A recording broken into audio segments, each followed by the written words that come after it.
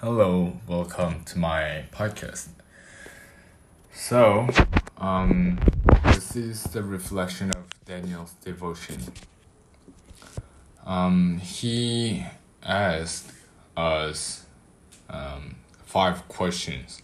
So, I'm going to answer those 5 questions. First, doesn't many people already live well even without having a religion? Yes, that's one of the saddest things, because they don't try to find God.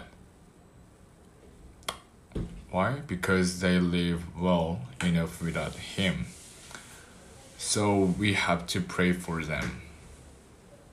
Next, doesn't science prove the error of Christianity?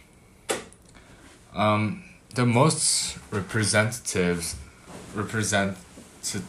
is evolution. The Bible clearly states that God creates all things, and things that cannot be explained by modern science appear too often in the Bible. We can see miracles that fed 5,000 people with 5 loaves of bread and 2 fish, and miracles that divide the Red Sea and resurrect the dead in 3 days, but none of them can be explained by modern science.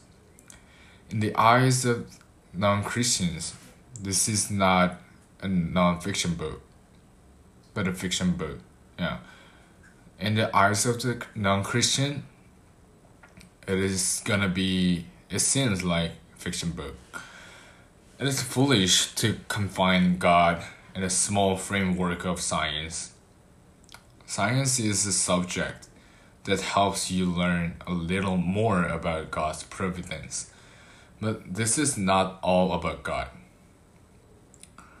And doesn't Christianity have homosexuality? For me, in my opinion, I hate it. The world says respect them, but it's so, dirty and obscene. The Bible also says not to be homosexual. Do not have sexual relations with a man as one does with a woman. That is detestable. It is in Leviticus chapter 18 verse 22. Okay, number 4. Why does our God allow incredible pain in our world? As Daniel said, there is a hidden blessing behind this pain. We already know the proverb, blessing in disguise. Number 5. If God so loved the world, why did He send His people to hell? I want to answer this question wrong, because He never sends His people to hell. He proved His love by sending His Son to avoid sending us to hell, because He loves us so much, right? So that's all for today, and see you next episode. Bye bye.